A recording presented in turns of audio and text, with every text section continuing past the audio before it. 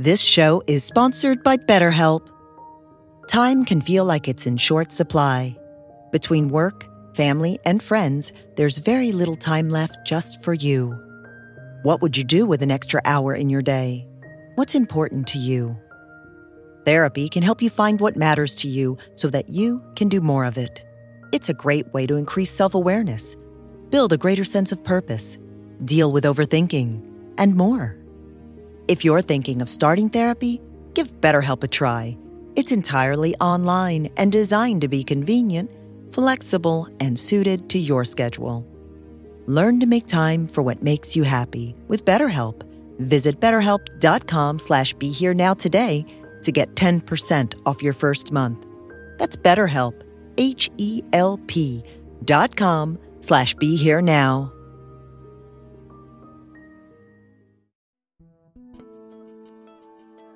You know, as a symphony, even if you step up to do Beethoven's Fifth Symphony, it'll never be performed the same way twice. Never. You know, there's millions and infinitesimal little things that are going on with all the human beings playing it. You know.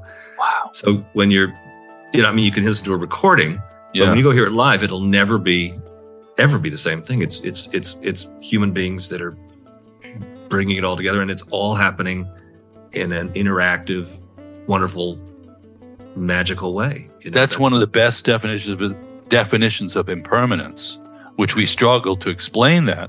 But what people have misunderstood, I think, about impermanence is, it's just a nullifying and a void, and nothing exists. So, and also emptiness. But what we're saying is there's this rich symphony going on, and there is a pattern to it, but it'll never be the same from one time to one time, and that's true of every moment of your life.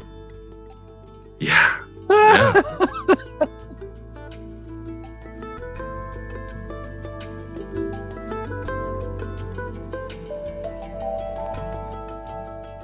Hello, friends, and welcome back to the Creativity, Spirituality, and Making a Buck podcast with David Nichtern on the Be Here Now network.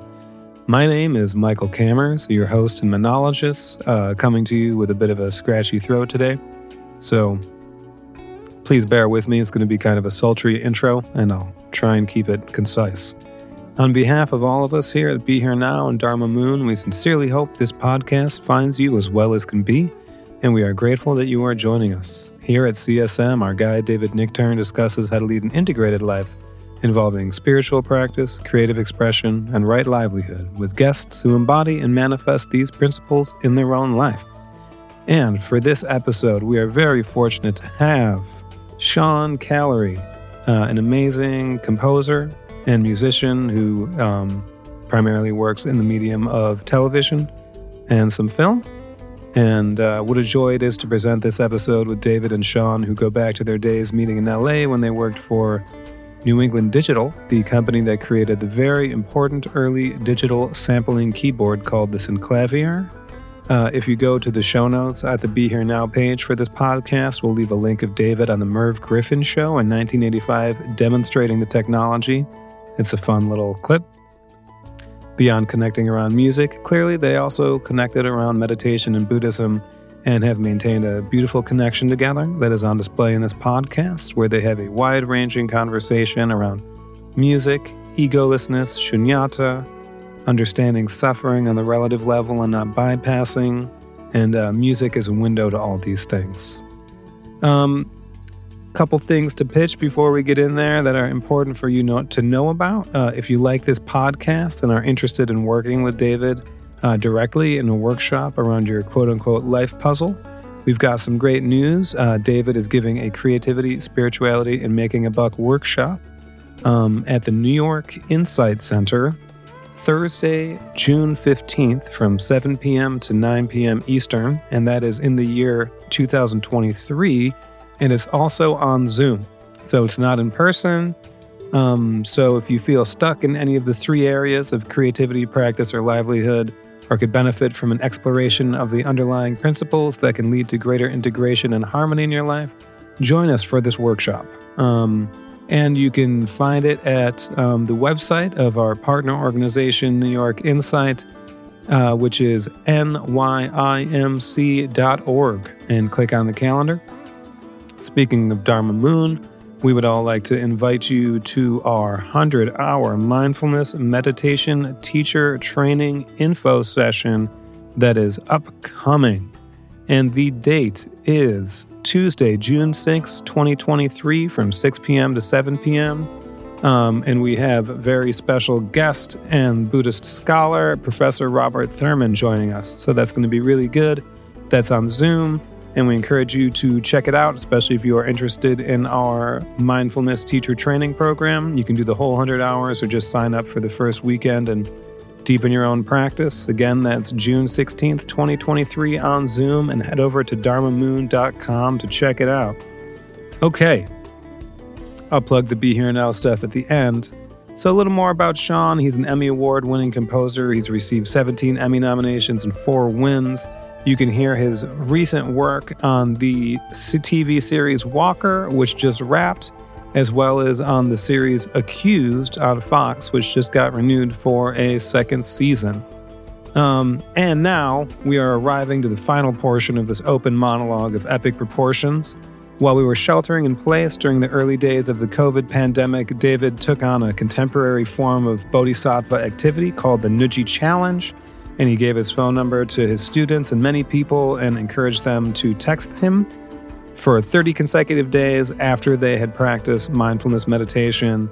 Sean made a bunch of amazing videos for each of his sits, and we'll be sharing several of those on the YouTube version of this podcast, so check it out. Okay, this concludes the opening remarks. It is now my pleasure and privilege to share with you Episode 42 of the CSM podcast, Composing Dharma with Sean Callery. Okay. Welcome back, everybody, to the Creativity, Spirituality, and Making a Buck podcast, based on my book by the same name, which you can check out. But our basic premise is to talk to people who are interested in integrating those 3 strands in their actual life, which is creative expression, spiritual development, and some kind of relationship to livelihood.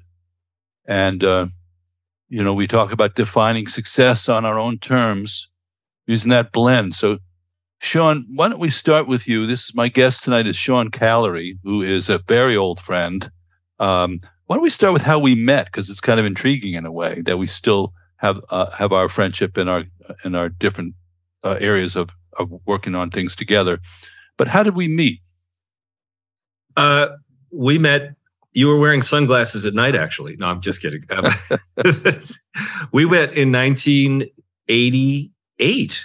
I had just moved to Los Angeles, and I was working for one of the first music companies that was making digital samplers and, synthesis, the things that are in our phones now, that we take for granted. They used to be these big 6-foot-tall boxes, and you worked for that company. And I became sort of a product support person. And I think you had just left the company, but you were trying to, hand off what you knew to the new incoming people. And I was one of them. And we did a couple trade shows together in Las Vegas. And I didn't know very much about you. Except that you were a composer and that you wrote, I know that you wrote Midnight at the Oasis, and I also saw that you also around that time did that movie with Kevin Bacon, The Big Picture, which was also really funny. It was a great movie. And then we, Eric and I, we have another friend, Eric Gray, and we were trying to figure out when we were invited to visit the meditation center on 3rd Street in Los Angeles. I just can't remember how it came about, but I know that you somehow planted the seed of hey, if you want to check something out, come here and talk. And the both of us were complete babes in the woods in terms of this kind of meditation study. And we went, and here we are chatting. 30 years later, 33 years later, I'm still calling you with the same questions. Well, what's interesting about our relationship is completely organic. Our friendship's completely organic, but it does span both the creative field that we both work in, and also the meditation. You've taken the Dharma Moon meditation teacher training program, and you're also helping people with their practice now. Yes. And you have your own practice. Yes. We'll talk more about all that. And you are, just for everybody out there, you're the kind of talent in the entertainment world that not everybody knows by name and by face, but who's had a major, major role in terms of creating the content that people soak up on their TV screen. You're really a top shelf TV and film composer at this point. Well, thank you. I mean, I appreciate that. I mean, what I have been is I was, you knew me before I had any jobs doing this. You knew me as a person who was interested in doing this. And that's why I went to go work for Synclavier. That was the name of the company. And I had that vision for wanting to get into the industry in any way, shape, or form composing. And I mean, I've been really lucky. I'd even say word I'd use is blessed to be working with the people I got to work with on shows that actually went a certain amount of time. Like the first biggest show was the Kiefer Sutherland drama 24. That went for 8 years in 2001. And that was when I was really just, not knowing exactly what I was doing, but I was doing it. And I did shows like Homeland, Jessica Jones, a Sherlock Holmes show called Elementary. Was 24 your first gig scoring television? No, the first one was a remake of a French film called La Femme Nikita, which was on the USA Network. And that was actually a great show. It went for 4 years, and it was on the USA Network, which at the time was like, wrestling. They had wrestling shows, and it was a very young network. It's like wrestling, and then they started doing drama. And then shows like Monk came along, and all these, all this programming started happening. But Nikita was a really rare moment where I was brought into a situation that I was able to prosper in, and the show lasted for 4 years, and I got a real education doing that. Yeah, and 24 and Homeland, these are, absolutely. You have had your music heard in the mainstream television and film world. So people are aware of you, whether they're aware of being aware of you or not. Yeah. Right? Okay. Yeah. That's good. Yeah. And even smaller shows like there's some law dramas that I worked on that have a very minimal score, like Bull was on last year, and a couple of. And now I'm working on a Western on the CW called Walker Independence. I'd never worked on a Western before. Wow. And that turned out to be a lot of fun. I knew it would be fun to explore that kind of genre. But CW shows, they have beautiful people in the Old West in the 1800s with, perfect teeth and, just beautiful, everybody's healthy and it's all diverse. And, but the people working on it are just smart people. Every now and again, when you're with people, I think about the word Sangha a lot, because when you're with a really great group, when you're with a group that inspires you, it's I would say without a doubt my skill set as a composer was catapulted by being around people who are really good at what they did. Oh, that's interesting. It's a highly collaborative field, right? Yes. You don't just get to go off and write your music and go like, hey, this is the way it goes. If you do, I generally don't find those shows to last very long, honestly. I mean, they can right. Once the show airlifts, you can do it, but finding the sound and all that kind of stuff is really where the rubber meets the road in terms of heart and honesty and authenticity. What are we trying to tell? What are we trying to say? There's a lot of embarrassment that sometimes comes with a person when they don't exactly know how to react to something. When they're hearing something and they feel something they want to convey to you, but they don't know how to convey. And then there's some tightening that you can sometimes feel. So this has been it's an ongoing process in terms of that. But I love the collaboration process of putting music to picture. That's been a dream of mine. So beautiful. And a mutual friend of ours, Lee Holdridge, in the same arena, who I worked with on a couple of daytime TV shows. Great composer and a great conductor. He would write on the blackboard for his clients: 1, fast; 2, cheap; 3, good. And he'd say, pick 2. Yeah, right. Have you found yourself in that situation? Yes. I mean, there's I from a creative point of view, this is for me as an artist. If I would say Deadlines is probably been the best thing that ever happened to me.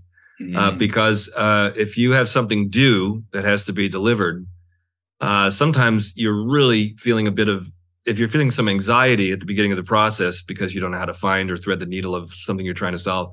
Sometimes I will sort of fantasize about the day after the due date, because you do know that you're not going to deliver. You do know that you're going to deliver, because not delivering is sort of a suicide of sorts. And so you know that that's not going to happen. So you can sometimes think, well, it will get done. I'm looking over there at me having finished it, but I still have work to do at this end. But sometimes those are the little parlor tricks you play. Fast by Thursday, and stay calm. Well, and you've, for what I want to talk to you is, I want to talk to you about everything, because we run the gamut from, through the CSM topics to food and hanging out and all kinds of things. Right? And we went for long periods without not communicating, but went for long periods where we weren't in contact. But then when we got together again, it's just like, plug right back in, Yeah. So you have, not only scored very notable TV shows, but you've won a bunch of Emmys for doing so. And we could just get that out of the way. How many Emmys did you win? 4. I was nominated 17 times over the last 25 years.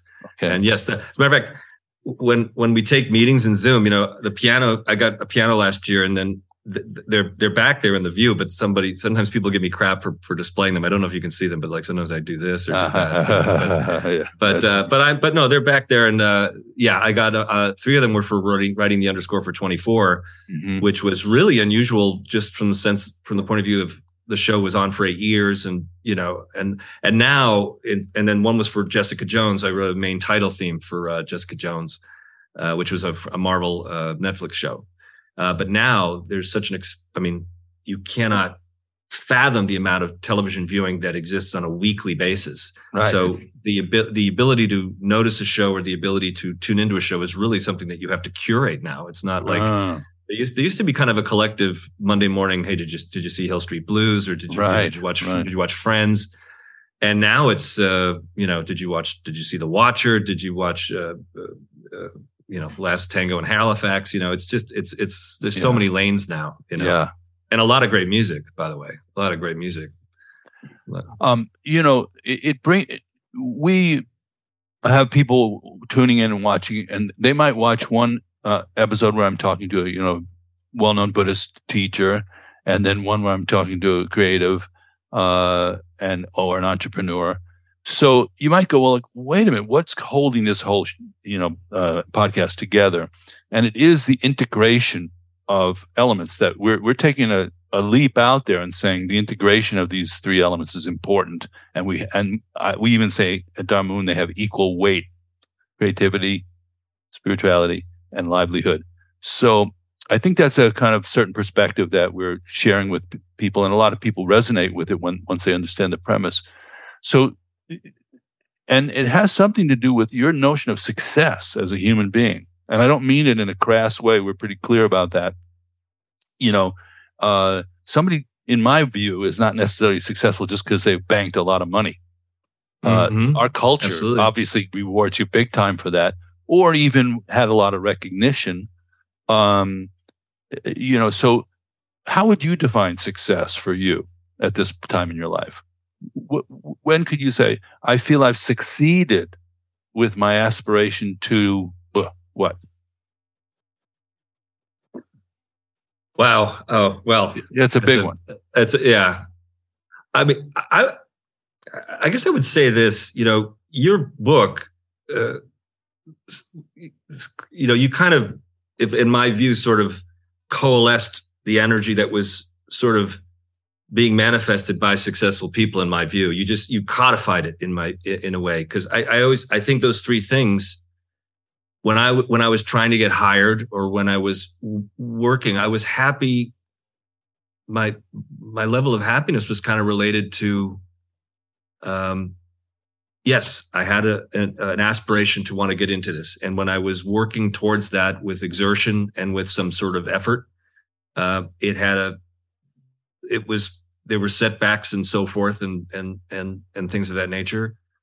But I did appreciate that every time I was in a job. For example, I did sound effects editing for Star Trek, Deep Space Nine. I learned how to cut sound effects, and you're thinking, well, what does that have to do with music and composing? Well, quite a bit actually, because you're learning how music and sound effects have to work together. So there's a connection that you have to, I guess, from the point of view of path and where you're endeavoring to go. When you feel a connection towards that or heading towards that, you feel a bit of that there's a fundamentally good feeling about that journey part, even when it's sometimes difficult or when it's set back, but remaining with it is, and there's luck. I mean, there's just some, I mean, I don't know how you talk about luck, but I met some interesting people that gave me opportunities. I met you. And then while I was working for Sinclavier, I met Mark Snow, who did the X-Files. He recognized some talent in me and he gave me some opportunities.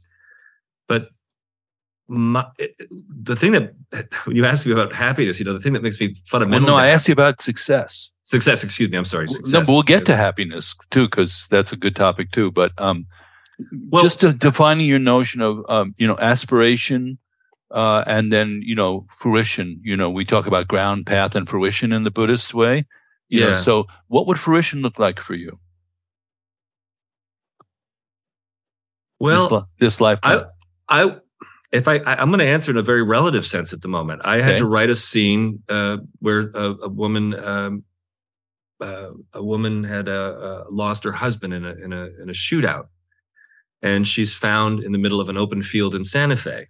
It's supposed, Dublin, Texas, and there's a moment that has to be treated delicately, and musically, you want to bring an authentic moment to that part of the storytelling, and when you do it, it's a kind of a back and forth process of finding how it's going to quite make it, if it's working.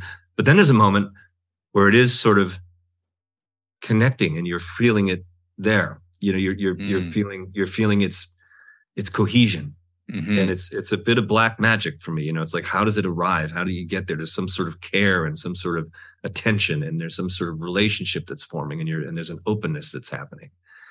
And then when that starts to happen, that feels to me like a success. That is a success for me, because you're like, that scene. If at the end of the day, I can say, I do like the way that scene came out. And then you have to shake the Etch-a-Sketch and it's all over, because you're going on to something else. But the successes for me, from the relative sense, is the ongoing connecting and connecting. Now, I will not lie that being nominated by your peers for awards is extraordinarily gratifying. It does make you feel very.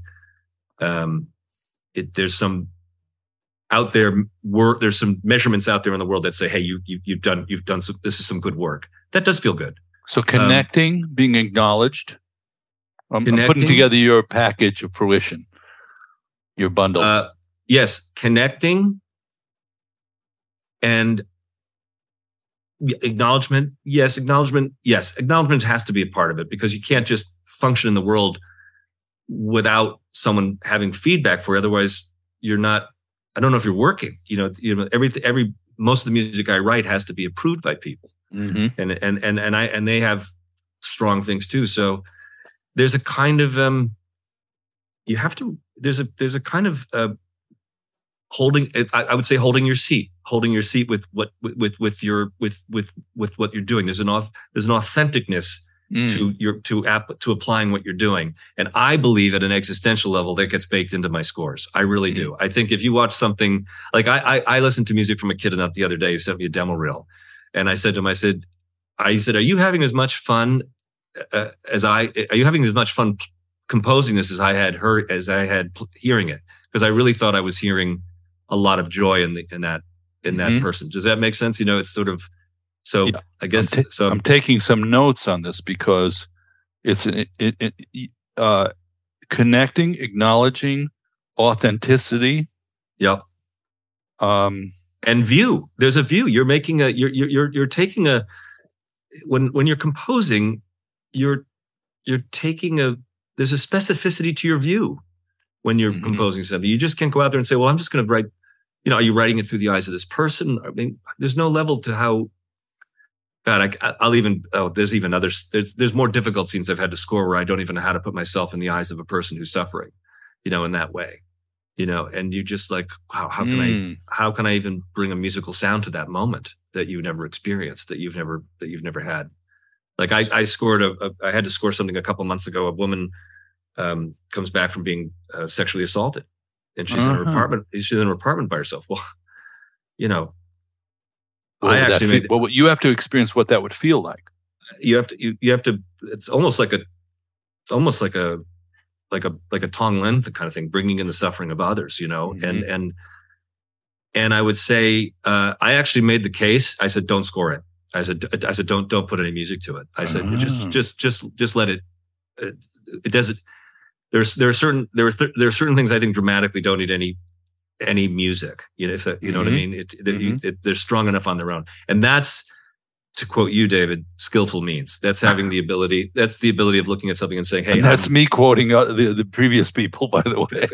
Exactly, but I hear you say it to me all the time, which is right. It's having sort of the a confidence that grows to say, I don't think we need this music moment here. Yeah. And but if I was younger, I'd be like, of course I want this music moment. I want to make this the most meaningful thing in the world. But then you get a little bit more. You get a little bit more. You develop a bit more situational awareness, and a little bit. I think you get a little wiser. I mean, that's one thing that. So I've thrown out about 100,000 things that sort of we're talking about success, but I'm relating them right now to the real to the craft of what I do and the way I feel when I'm doing it right. When I'm doing it in a way that makes sense to me. And as a metaphor for your whole life, here's what I got so far. Connecting. Absolutely. Acknowledgement. Yep. Authenticity. Yes. Unique view and committing to a perspective. Yeah. Empathy. Yes. Absolutely. And leaving space. And oh man, that's can you send that to me? Because if I just said those 6 words, this podcast would be over in about 15 minutes.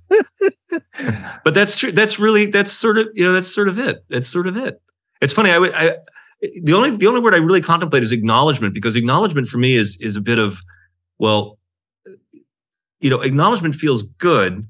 And there are stories all over the world about, it's a seductive thing. You like attention for your work. And I find it to be so extraordinarily important that remain a lowercase acknowledgement rather than the AAA acknowledgement in a way. But that's maybe my head trip. Maybe that's a little bit more me because maybe I'm a little bit, there may be some anxiety about what happens when you get acknowledged, that you still have to remain with all the other things that all the other things you just said. That's really interesting, because when you said that, I thought of, can you imagine being the Dalai Lama? The level of acknowledgement that happens, and how profound it must be to stay grounded in that energy field. And in a way, there's only 2 exits from that kind of level of acknowledgement, which is one is to return it, with blessings, with concern and care for others. Then it circles through. It's beautiful, actually. Yes. And the other is to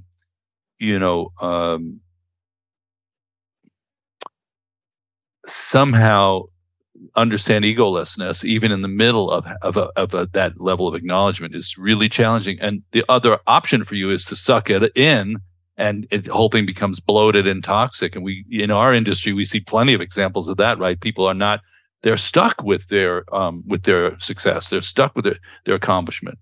They're stuck with the acknowledgement. I was just reading, about an actor who was saying that, he is it was actually Elon Musk was saying, the interviewer said, what's it like for you, being so recognizable? And he said, well, I can't really go get a cup of coffee anymore, or walk down the street, or go to the store. And you and I both know people who probably couldn't do that either. And yet there's some powerful elixir there for people, and there's some powerful magnet in it. But we both know people who are miserable in the middle of that, which is ironic, because it's what everybody else is thinking. They have success. So, don't you think also there are some people that have complete ownership of that toxicity. They're like, you know who they are. They're really like, I mean, I know a couple friends that really love that kind of relationship to fame and things like that. And they're comfortable assuming that. But that's why we don't really have, at least, I may be, setting myself up here for all the famous Buddhist masters to say, what are you talking about here? It's egolessness and there's nothing. And, you should just go into a cave and spit out the worldly dharmas as if they were toxic, this toxic crap, basically. And also, more commonly, I've lived with, people who are doing serious spiritual practice, but they withdraw from the worldly engagement. So an example would be one of my, Sangha members, 30, 40 years ago, she had a job and she said, I'm just doing this job so I can get money for my retreats together. And you miss that whole opportunity for the job itself to become Dharma and to become a growing and fertile area. Wow. So, these days, I think it's healthier because people are saying maybe that kind of specialty aspect of Dharma needs to be blended in with the kind of, and it is East meeting West in terms of like Western people are not renunciates in the same way, are we? For the most part. I don't know how much renunciate path is going to really take hold in the West, particularly the U.S. When I told you I did sound effects editing, there could have been a part of me that's like, well, I'm just doing sound effects editing so that, until I get my composing gig. And I think relating to it that way would have been a missed opportunity because I learned a lot. I ended up bringing all my sound design skills from making lasers and, evil backgrounds for planets. And I brought that into 24, making unsettling textures and stuff. So I think everything along the way is potentially fruitional, but I'm meeting younger people that are so their ambition and drive is so admired. But I think I just think sometimes there's such a drive and such an expectation that anything off that path, anything off that path is regarded as waste or distraction, or if it can't be converted into forward movement or something. And it's an interesting energy to work with. I'm not even really putting it down necessarily because it's there's a real, I will say that when I first contacted it, it was a bit disorienting. But I'm in my late 50s now, so this is what's with us. Yeah. So yeah. If you're in your late 50s, I must be getting older. No, you look cooler with the glasses. Well, I did that because the skylight here is just blasting sunlight into my eyes. But Colonel Kurtz over there. Yeah. So that's another interesting thing where the wheel turns. If you're on a Ferris wheel and you realize you're sort of like actually heading back towards the place where they punch the tickets, you go, didn't I start here? This is kind of interesting moment. Metaphor. And for people sometimes who are very fixated on their manifestation in the world, they begin to have a very hard time at that point because there's nothing, they can't grasp onto it any longer. So it gets more and more desperate. So it's interesting. Do you think about death at all?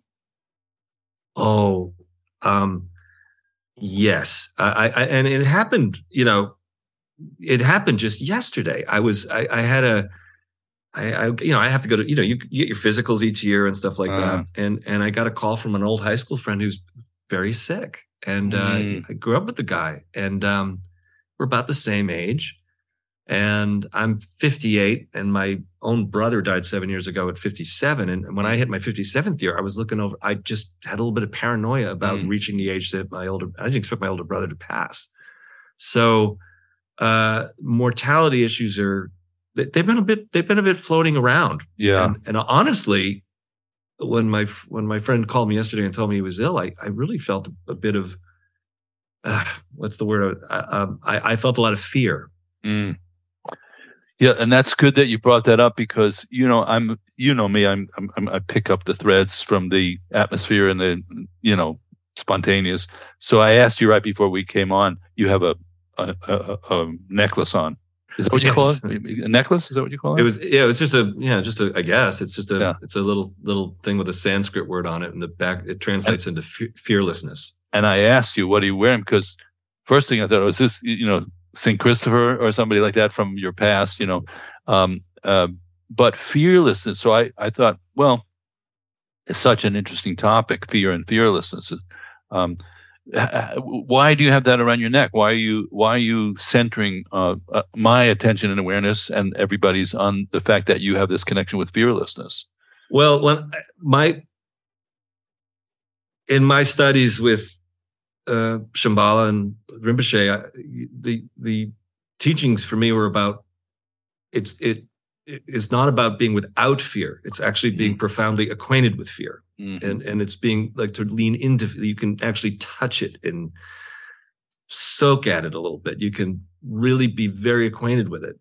And that being acquainted with it, I guess fearless does not mean that I'm trying to get to a place where I'm without fear. I think I'm trying to say that, I'll give you an example. When I conducted for a concert in the spring at UCLA, music from this TV series Halo, and then I also conducted on the recording stage for the score. Now that there's a lot of money being spent per minute with people sitting in there.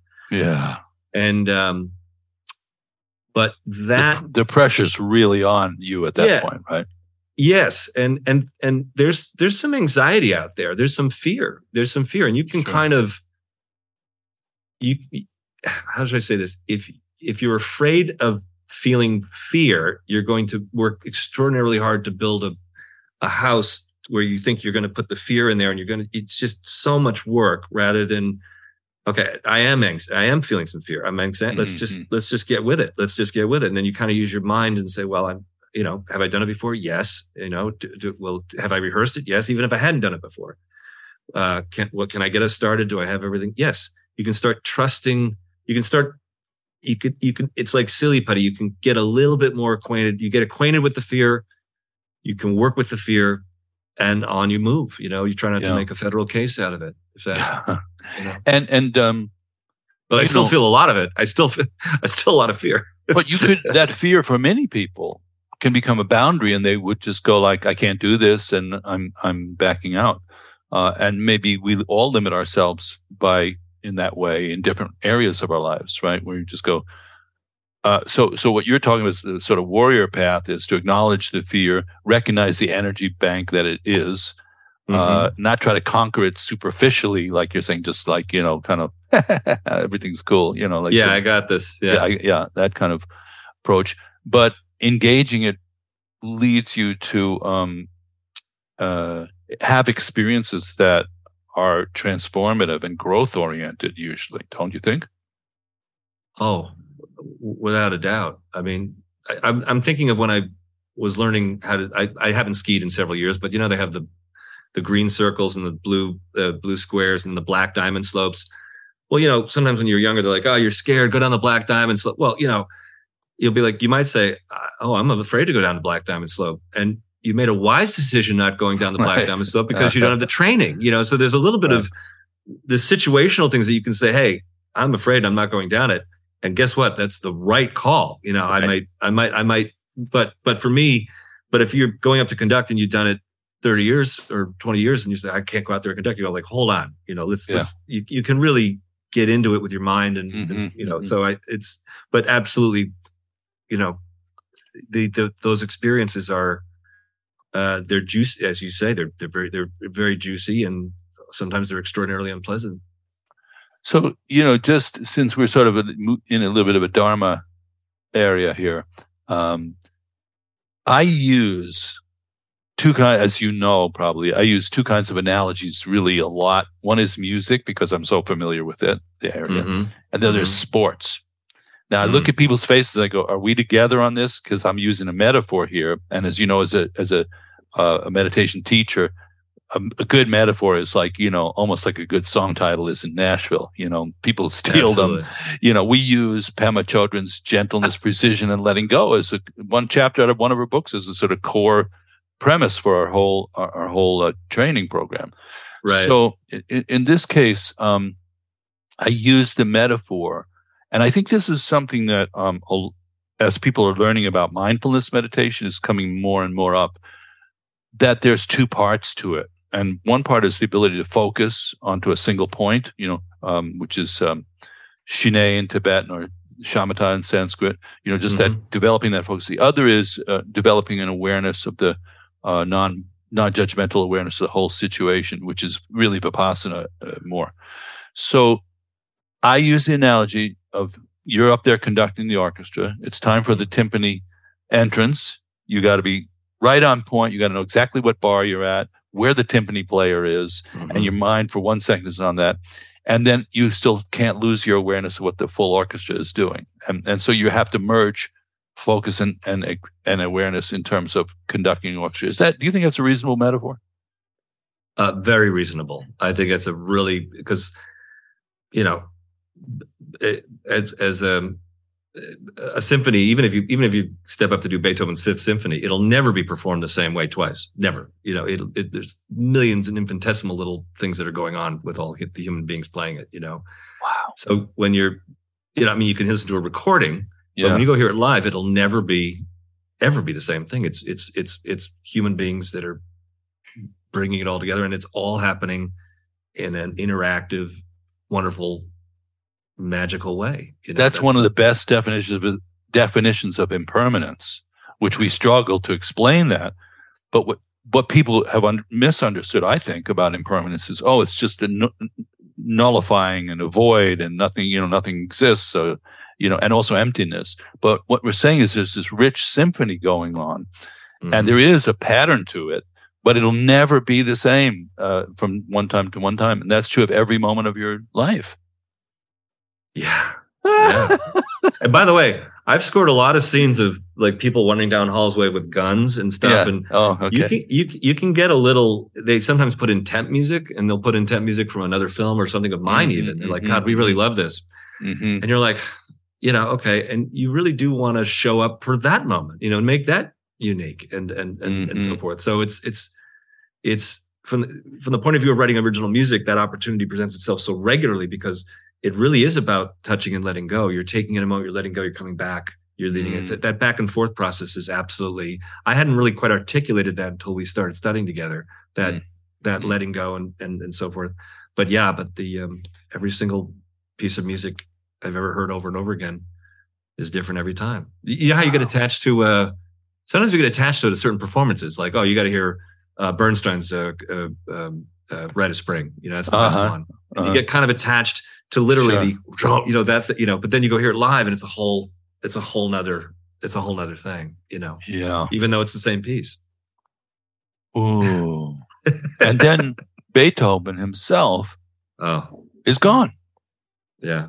That's a sort of interesting, as people who create something that could outlive us, and when you're doing that, creating something that you want to have a life beyond your own life, and that you won't be able to grasp at it. You won't be able to get the acknowledgement. You'll be dead. Case, let me ask you a question. This is a question someone asked me the other day. You look at a Picasso, right? It's you, your eyes, and the artwork, right? That experience is a singular, there's a pathway there in terms of how you're taking it in. You want to, if you're listening, when you take in Beethoven, does it not require the interface of other human beings to experience it? In other words, he was sort of challenging my view of how we take in art, and to take in any music of Beethoven, we just can't we can look at notes, but we really can't do much with looking at a manuscript. It really has to be interpreted by a human being living now. And I found it to be interesting because we don't need that kind of translator looking at irises, for example, or Well, there's two things that come to mind on that. One is, we asked Trungpa Rinpoche, who was my teacher, and when we were talking about success, I think the assignment he had is you have to transplant Tibetan Buddhism in the West. Good luck. We'll see you on the other side. I mean, when I contemplate what he did in his lifetime and kind of, it's really, if you just look at the outcome, he's been dead for 35 years. Yeah. The outcome is stunning in terms of what it generated. But we asked him, what do you hear when you listen to music? Yeah. And you know what he said? Guess what he said? I know because I've told you this already. You told me, but I refer to this very often. Yeah? Okay, so what is it? He goes, he hears the mind of the composer. So he's hearing right through the performance. Yeah. Which is interesting because there is something about the Beethoven that's the same every time too. There's a primordial kind of basic thing that is unchanging aspect of it. So that, I think this is a good conversation for Buddhists to have, is understanding that emptiness is not a flattening out and an emptying out of the content of our lives and the relative truth. So we talk about, all the time, absolute and relative truth. Yes. Yes. Yeah. The other thing that leads to asking you is, what of what you're doing now would you like to outlive you? And so this is sort of an interesting. I mean, I'm just coming up with it right now, but we haven't really talked about that. I mean, of course, it'd be lovely if in 100 years, if someone were to call up an episode of something and hear something that resonated, that'd be kind of cool.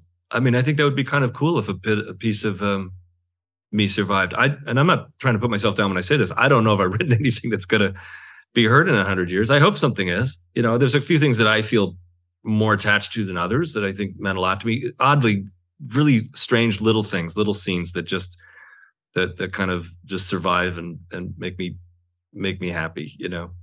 But what I love when I read about, I love when, Beethoven was we go back to Beethoven, a lot was written about Beethoven's state of mind, that he struggled quite a bit.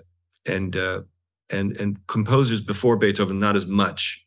So I've always been fascinated at the way composers, how they did what they did and still lived, and so, what did he struggle with? Oh, well, he had, obviously he had hearing issues, but he had issues about, he wrote a lot of letters about how he was struggling just with certain depressions and so forth.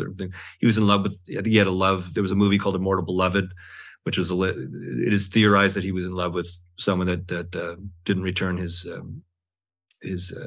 affections and so forth. But he wrote a lot of letters that talked about his state of mind at the time, and some of it was challenging. He just had some. What it showed me is he was a guy. He was a dude. He was a guy who had troubles here and there, And I don't know. I'd like to. I'd like it if someone read something about me and said, "Oh, he was." This person was try to be kind. He tried to be, wouldn't that be? Yeah. I'd like that to survive. That someone wrote something nice about me, who I hired a few years ago, who said I was a really nice person to work for. He said that and that actually meant more to me than a lot. It meant quite a bit. Not because I want to be stroked, but just because you just want to be. You just would like to. You just it. How do you say it feels good to do that without sounding like it's too much of a made-for-TV film? You know what I mean? It's a made-for-TV Hallmark movie or something. Well, that's what's so funny about the things that become, commercialized or cliched. A lot of them are based on, a Hallmark greeting card is based on some of actually original sentiment that is genuine. So what got screwed up then? Too much of it? Kind of from our perspective, maybe a kind of wishful thinking as opposed to a real path, towards actually manifesting that. But I just watched a film. I'll send you the link to it about a teacher named Garchen Rinpoche, who was in Chinese prison camps for 20 years. Wow. And came out of it. I'll send you the link, and maybe we can. Michael can put it into the link in the podcast for people who want to check it out to see what somebody who is leaving a wake of kindness and compassion and overcoming a lot of obstacles to manifest that, and with a kind of confidence and commitment to it that is not based on wishful thinking. It's based on real heart and connection, which includes the suffering you're talking about. It doesn't try to bypass that. That's the difference, I think, is if something's trying to bypass the suffering that Beethoven experienced and go, let's just play a happy song, you know that joke, what do you get when you play New Age music backwards? New Age music? What is it? Yes. There's not enough definition. There's not enough journey. There's not, and please, anybody out there who's making quote unquote is in the New Age bin, I know that's not your objective. No. Yeah. But you know what you get when you play country music backwards, right? Oh, tell me again. What is it? You get your house back. You get your car back. You get your wife back. You get sober. So what I think. What I think it is, man. As you talk about it, the New Age joke is because I think there's some New Age music that, if we go back to the very first part of our conversation, the authenticity, the point of view, that where you're coming from when it's happening. Yeah, that's the stuff that's landing. But the things that we joke about are the things that are landing with such. They're kind of specious and toothless, kind of, and they don't kind of stand the test of time. A good title for a New Age album: "Specious and Toothless," toothless, or the name of a band. Yeah, I mean, I hope everybody understands that we're kidding around here a bit. We are totally kidding, totally kidding. And any genre can have its richness, but what we're really talking about is teeth, and the truth, recognizing the truth of suffering at a relative level and not bypassing it. That's what we're really talking about in terms of both art and spiritual development. Do you have a film that you watched that comes to mind when you heard the music, or anything that was just so profound, like that so pierced you when you saw it the first time? Anything that comes through, in terms of whether it was the music or the whole thing that just sort of, because everyone has something that just sort of, just so hits you so authentically and so real. Can you know what it is? It's so funny that you're asking me that, because I had that thought while we were talking about it. A lot of first thoughts are sparking from our conversations, but there was a musician that I had the privilege, I'm going to say, to work with, named Ustad Sultan Khan.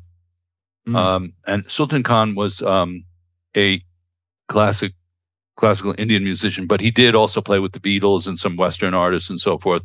He played sarangi, which is a kind of bowed instrument, which sounds like the human voice on steroids.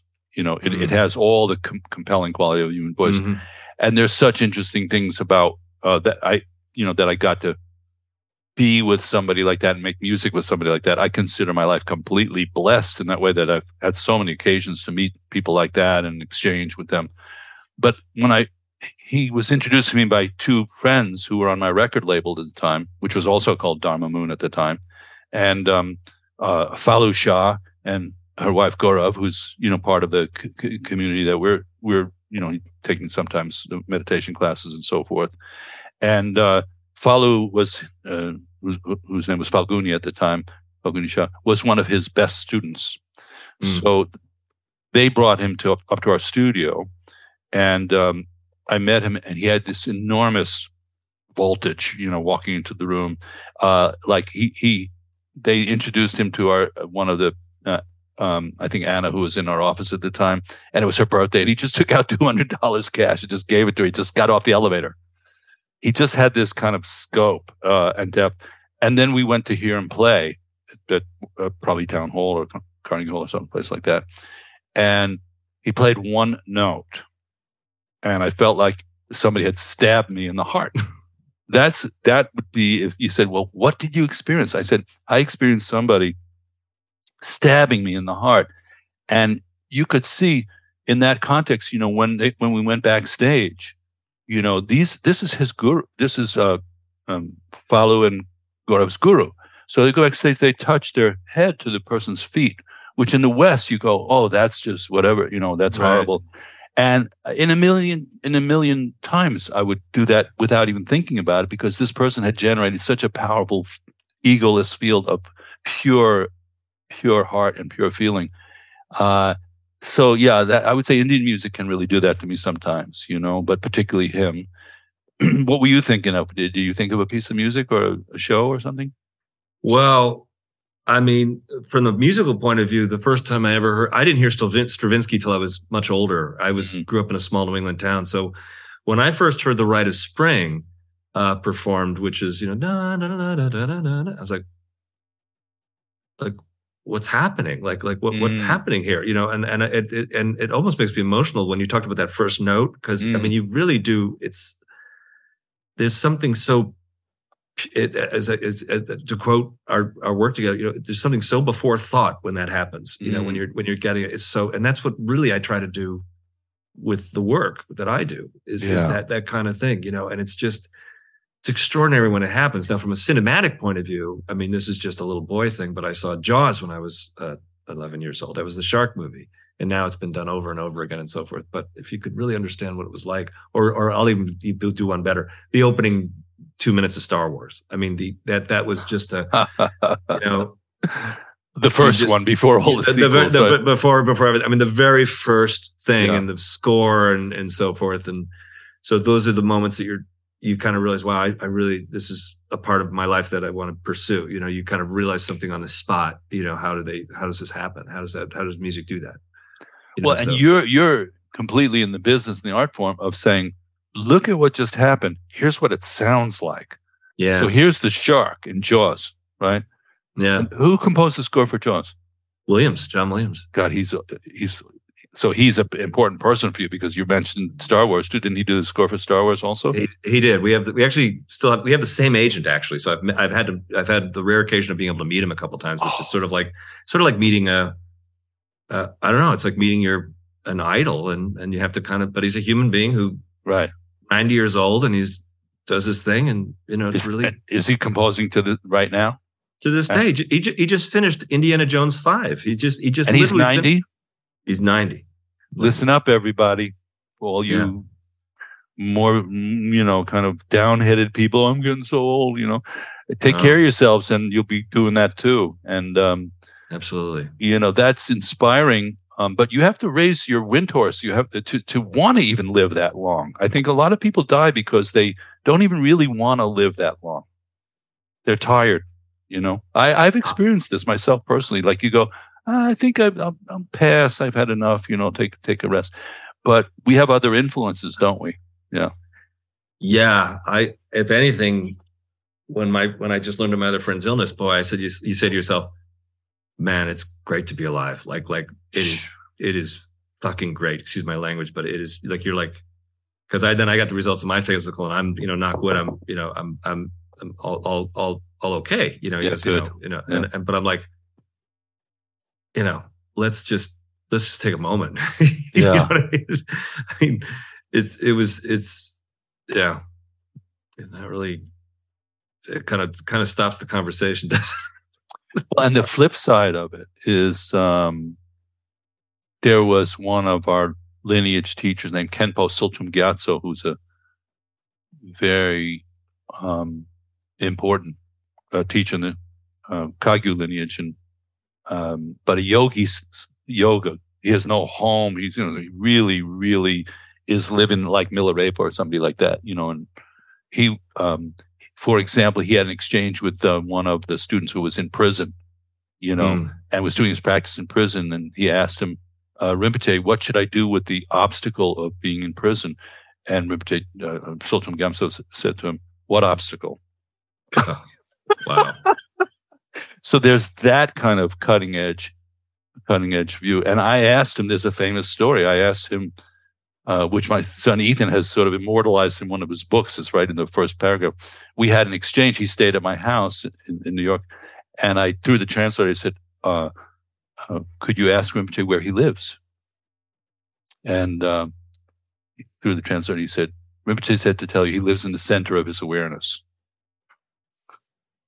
And I said, you can guess what I said next, right? Is that anywhere near 38th Street and 2nd Avenue? What's the zip code? Yeah. Is that an Uber? Can I put that in my GPS?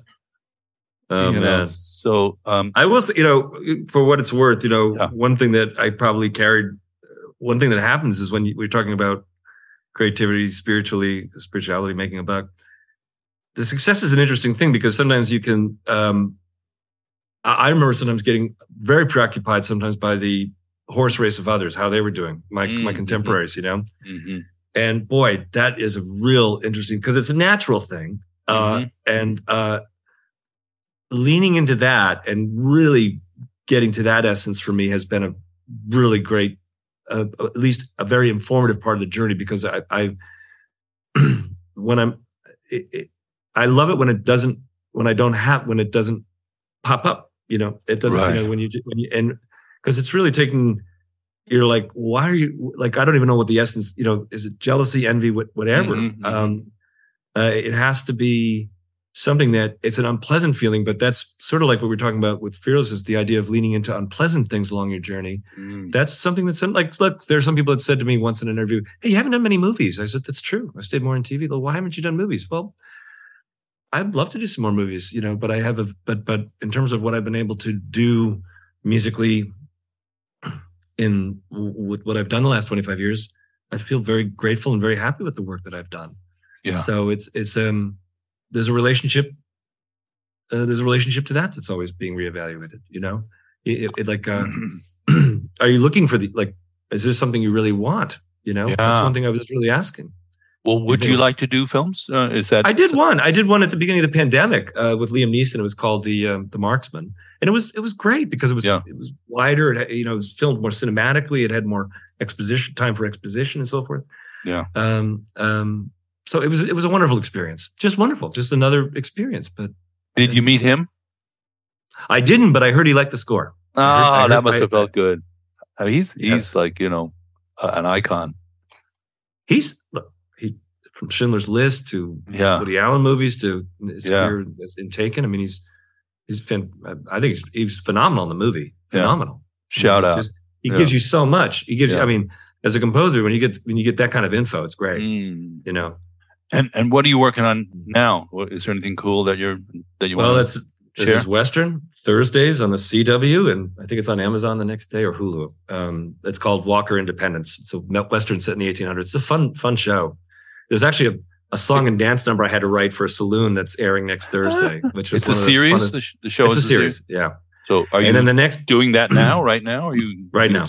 Oh wow! Right now, and then the next one is God. I'm so sorry. I had a little frog. Is The Accused. There's a law drama called The Accused that's coming out in January. It's 12 anthological stories. Or 15 episodes, anthological stories. Each one is a standalone story about a really, really, touchy, sweet spot of law and society, and a set of stories, whether it's one episode's, well, I guess I can't really talk about, but each one is really just, they're just really superbly shot, and they're great stories, and each one is its own standalone. So that's actually quite interesting. So if that's on Fox, that's that's so many people are behind the scenes, quote unquote, doing the work that people really. Let's face it, this culture, our television, our film is a huge part of our culture, and it's not just the people who are in the front who are creating that. And if anybody's here has the opportunity to watch a movie or a TV show without the music, with the dialogue in and no music, you're going to have an experience that we take the music for granted, because to some extent scoring, you want to blend in. You don't want to stick out so much, right? And if the emotion carries the scene and somebody doesn't go, oh, that was a great orchestration or something like that, it's better in a way, right? Oh, yeah. I mean, there was a movie once I was watching, and my wife, Deb, turned to me. She goes, I don't like this. This music isn't working. Like when someone says the music is standing out, or then there's a problem, and if the music if you can't hear the dialogue, nobody's getting their meal, nobody, there's things like that. But there's there's art directors that are the ones responsible for making sure the hotel doors are of the right time period, and and the design of the room is, it's like a couple hundred people that gets the image put together, and they're from all walks of life. Wow. They have to all work together. It's crazy, and it's a privilege to be a part of it. and I'm in the caboose. I'm in the post-production part. Yeah, the caboose. Now, you would have the capacity. The podcast is a little bit free form, and we haven't done exactly this before. But I know that you could roll over to your piano right there, and if we said, "What was the scene you were talking about earlier? Like sad, somebody's sad, or yeah, there's a woman who found a, I mean, honestly, if you took a public domain song like, oh, hang on, no, don't do any, don't do it. Do something original because I don't want to get involved with copyright stuff. Okay, yeah, okay. But so, if you could, and did you turn your original sound on? Yeah, I will. Yeah. Yeah, so that we really hear it. But like, if you could just show right on the spot what it's like to change a narrative, an experience, an emotional experience, and just flip that switch and turn it into music. Do you feel comfortable taking a shot at doing something like that on the spot? Yeah, I mean, we'll see how you can hear it. But like sometimes someone director will say, there's some shock. Like, what are you feeling when you're seeing a person looking over the body of a relative that just got shot dead? Okay. What is that? Is it like you heard in the... Oh. It's empty. It's nothing happened. Oh, that's so funny. I don't think it's good. Oh, I don't know why it's not working. Hang on, let me see. That's so funny. Oh, there we go. Oh. There you go. Yeah. Is it like, is it a shocking, that's sort of an aggressive, right. The things that conjure to my mind is she's alone. Now she's alone. Okay. So you wouldn't be, that's too thick. I mean, you'd be... bring the volume down just a hair. Okay, sorry. Yeah, that's okay. Yeah, that's good. So then the idea is it's more of a delicate, what I'm trying to just imagine it just be like,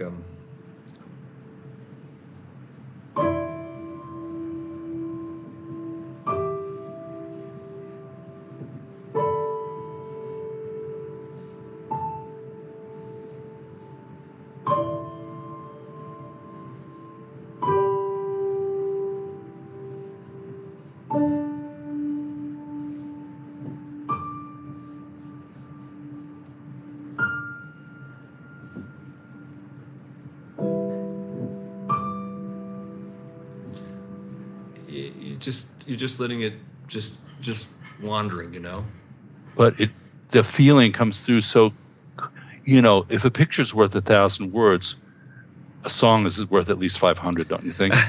Yes. But sometimes someone will say to you, "Well, that's really great, but could we? I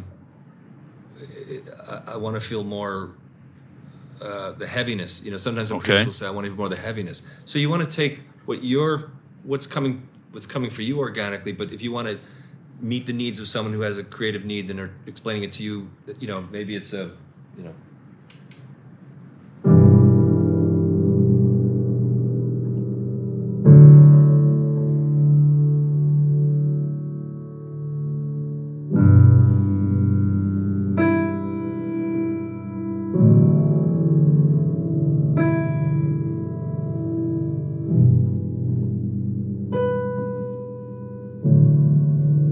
So I'm taking the heaviness, a little bit of the brooding, Again, it's just an idea, but I'm still trying to keep her. I'm trying to keep this person in her own little, and that little part of you that's weaving that little inspiration, that little seed. Yeah. A smart producer will understand. He'll hear your heart in it, Right. And but if he's all closed off and just wants to be the control freak, no, get rid of that high note. Fine. Right. And then you have to just be okay with that, That was so great. I mean, there's a translation process of, the energy. We call it the Sambhogakaya in Vajrayana Buddhism, the energy realm, which it's expressed in color, in sound, deities, and things. And I think people would make a big mistake if they thought, oh, this is another world that we're portraying that is other than this world. But it's a symbolic rendering of this world at the level of the energies that are experienced. So in 1 minute, you had somebody starting to feel, what does it feel like to be alone? Yeah. and you didn't fill it up. What I loved about what you just did is you didn't fill it up. Right. Because that would have been, kind of, you could have just shown off a little bit there, but you left this space because there's the shock and there's the space. So, yes, you got, that's exact. You got it. You got it. I mean, that was the, but I didn't, before I sat down to do it, I didn't say, okay, I'm going to do this and let some space happen. In other words, you just released into it. It's that you just had to release into it. So yeah, that's it, man. Yeah. Let the feeling come through you. Yeah. And because you have the skill set to translate that into music or poetry or some, art form, then other people can feel it through you, Nailed it. Now I have to say one thing to you, and this is a totally LA thing. Yeah. I actually have to play a saloon piece of music for one of his upcoming episodes, and the director and the line, the art, they have to talk to me about it in about 3 minutes. Perfect. And so I think we're, what? It's perfect. So I wish we could. And then I'll give you the update. I'll tell you how it went. But they're going to tell, an actress comes in, she has to play it. And the actress, this is how cool it is. The actress knows how to play a little piano. So she actually requested an overhead shot of me playing it so that she could look as accurate as possible. So when you have people that want to be that precise with their work, it makes you sit up straighter with your work, so that's really kind of cool. How great to have you on. We're, have so many points of communication between us that it's such a rich friendship. And I want to thank you so much, Sean, for coming on. Listen, you didn't ask me to do this, but when we started working together in the training, and then we did these, you said, send me a little text when you do the meditation, the 20-minute videos. We did these little videos of me. I said, look, I sat today and so forth. Anyway, I think you're going to show a couple of them, but that was so much fun to take what was sometimes a very complicated or annoying thing to do, but then to make something interesting out of it. And I love our friendship, and I love studying with you, and I love all the adventures that are still to come. So great. That's all. And we'll share some of those because they're really lighthearted and fun. But have a great meeting. Thank you. And of course, we'll talk soon. So I look forward to. Yeah, I will reach out to you. Yes, thank you. And we'll put some references on the with the podcast of things that you're doing now or anything that you want to share with people. Yeah. Okay. All right. Okay. Bye, David. Take care, everybody. Bye. Bye, Sean. Okay, everybody, there you have it. Episode number 43 of the Creativity, Spirituality, and Making a Buck podcast with Sean Callery on the Be Here Now Network. We would like to send a huge thank you out to Sean for taking part and joining us in the podcast. I really enjoyed that episode, and we hope that you all did too. That last part was great. I almost wish the whole episode was just them coming up with various scenarios and Sean playing the piano, and I really appreciate the little tantric moment at the end with some Sambhogakaya talk, which is one of my favorite topics as a fellow Sambhogakayist with David and Sean. So, welcome to almost the end. So after this brief exposition here, post position, we're going to share some of those Nuji Challenge videos on the YouTube. So if you're listening on the podcast, head over to Be Here Now's YouTube page and give a watch to Sean's work around the Nuji Challenge. But firstly, the important business is we have to send a huge thank you out to Be Here Now Network and encourage everyone to head over to their webpage. So let's see. I'm going to go to my earlier written part. Here we go. This podcast would not be streaming into your mind stream if it were not for the Be Here Now Network and their amazing staff of dedicated humans. Big thanks to everyone at Be Here Now. We encourage everyone to head over to BeHereNowNetwork.com/David to hear more of this podcast if you like it. And if you are still listening, I assume you enjoy it. Also, drop the /David from the URL and enjoy the feast of podcasts from our world's wisdom traditions. This is all a part of Baba Ram Dass's legacy and a continuation of his life's work, done lovingly by his Sangha and community, and we all benefit from it. So deep gratitude to everyone at Be Here Now. Okay, also head over to dharmamoon.com to check out our upcoming programming, and if you are a CSM person, head over to New York Insights webpage, nyimc.org, and find the upcoming Creativity, Spirituality, and Making a Buck workshop. Okay, that's it for me. Thank you so much for joining us. If you like this podcast, please share it. Give us a positive review, 11 stars, all the things on your listening platform. Tell your friends. And thank you for watching. May you be safe, healthy, happy, and at ease. And without further ado, here is the world premiere, Day 20, What My Mind Is Doing, by Sean Callery for the Nudgy Challenge.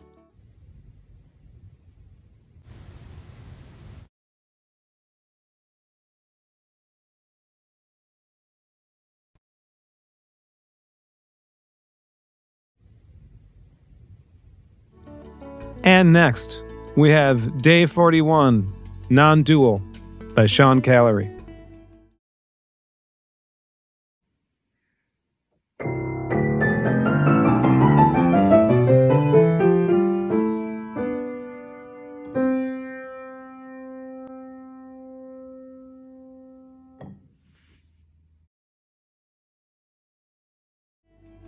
And next, one of my favorite, Mind Boogers, a David Nichtern song by Sean Callery.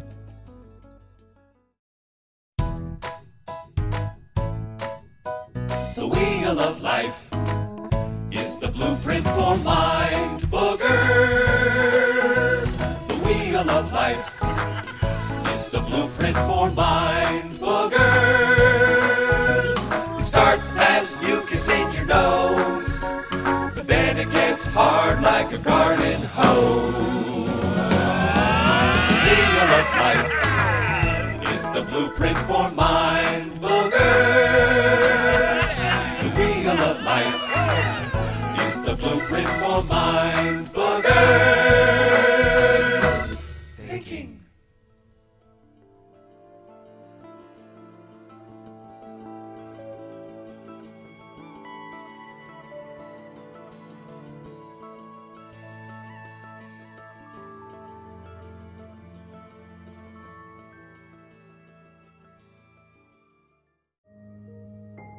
This show is sponsored by BetterHelp.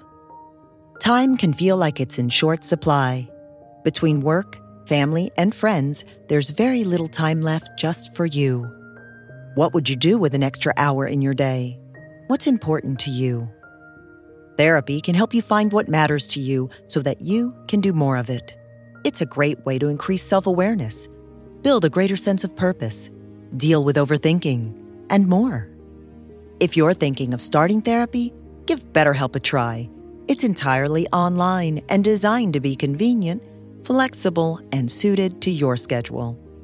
Learn to make time for what makes you happy with BetterHelp. Visit BetterHelp.com/BeHereNow today to get 10% off your first month. That's BetterHelp, HELP.com/BeHereNow.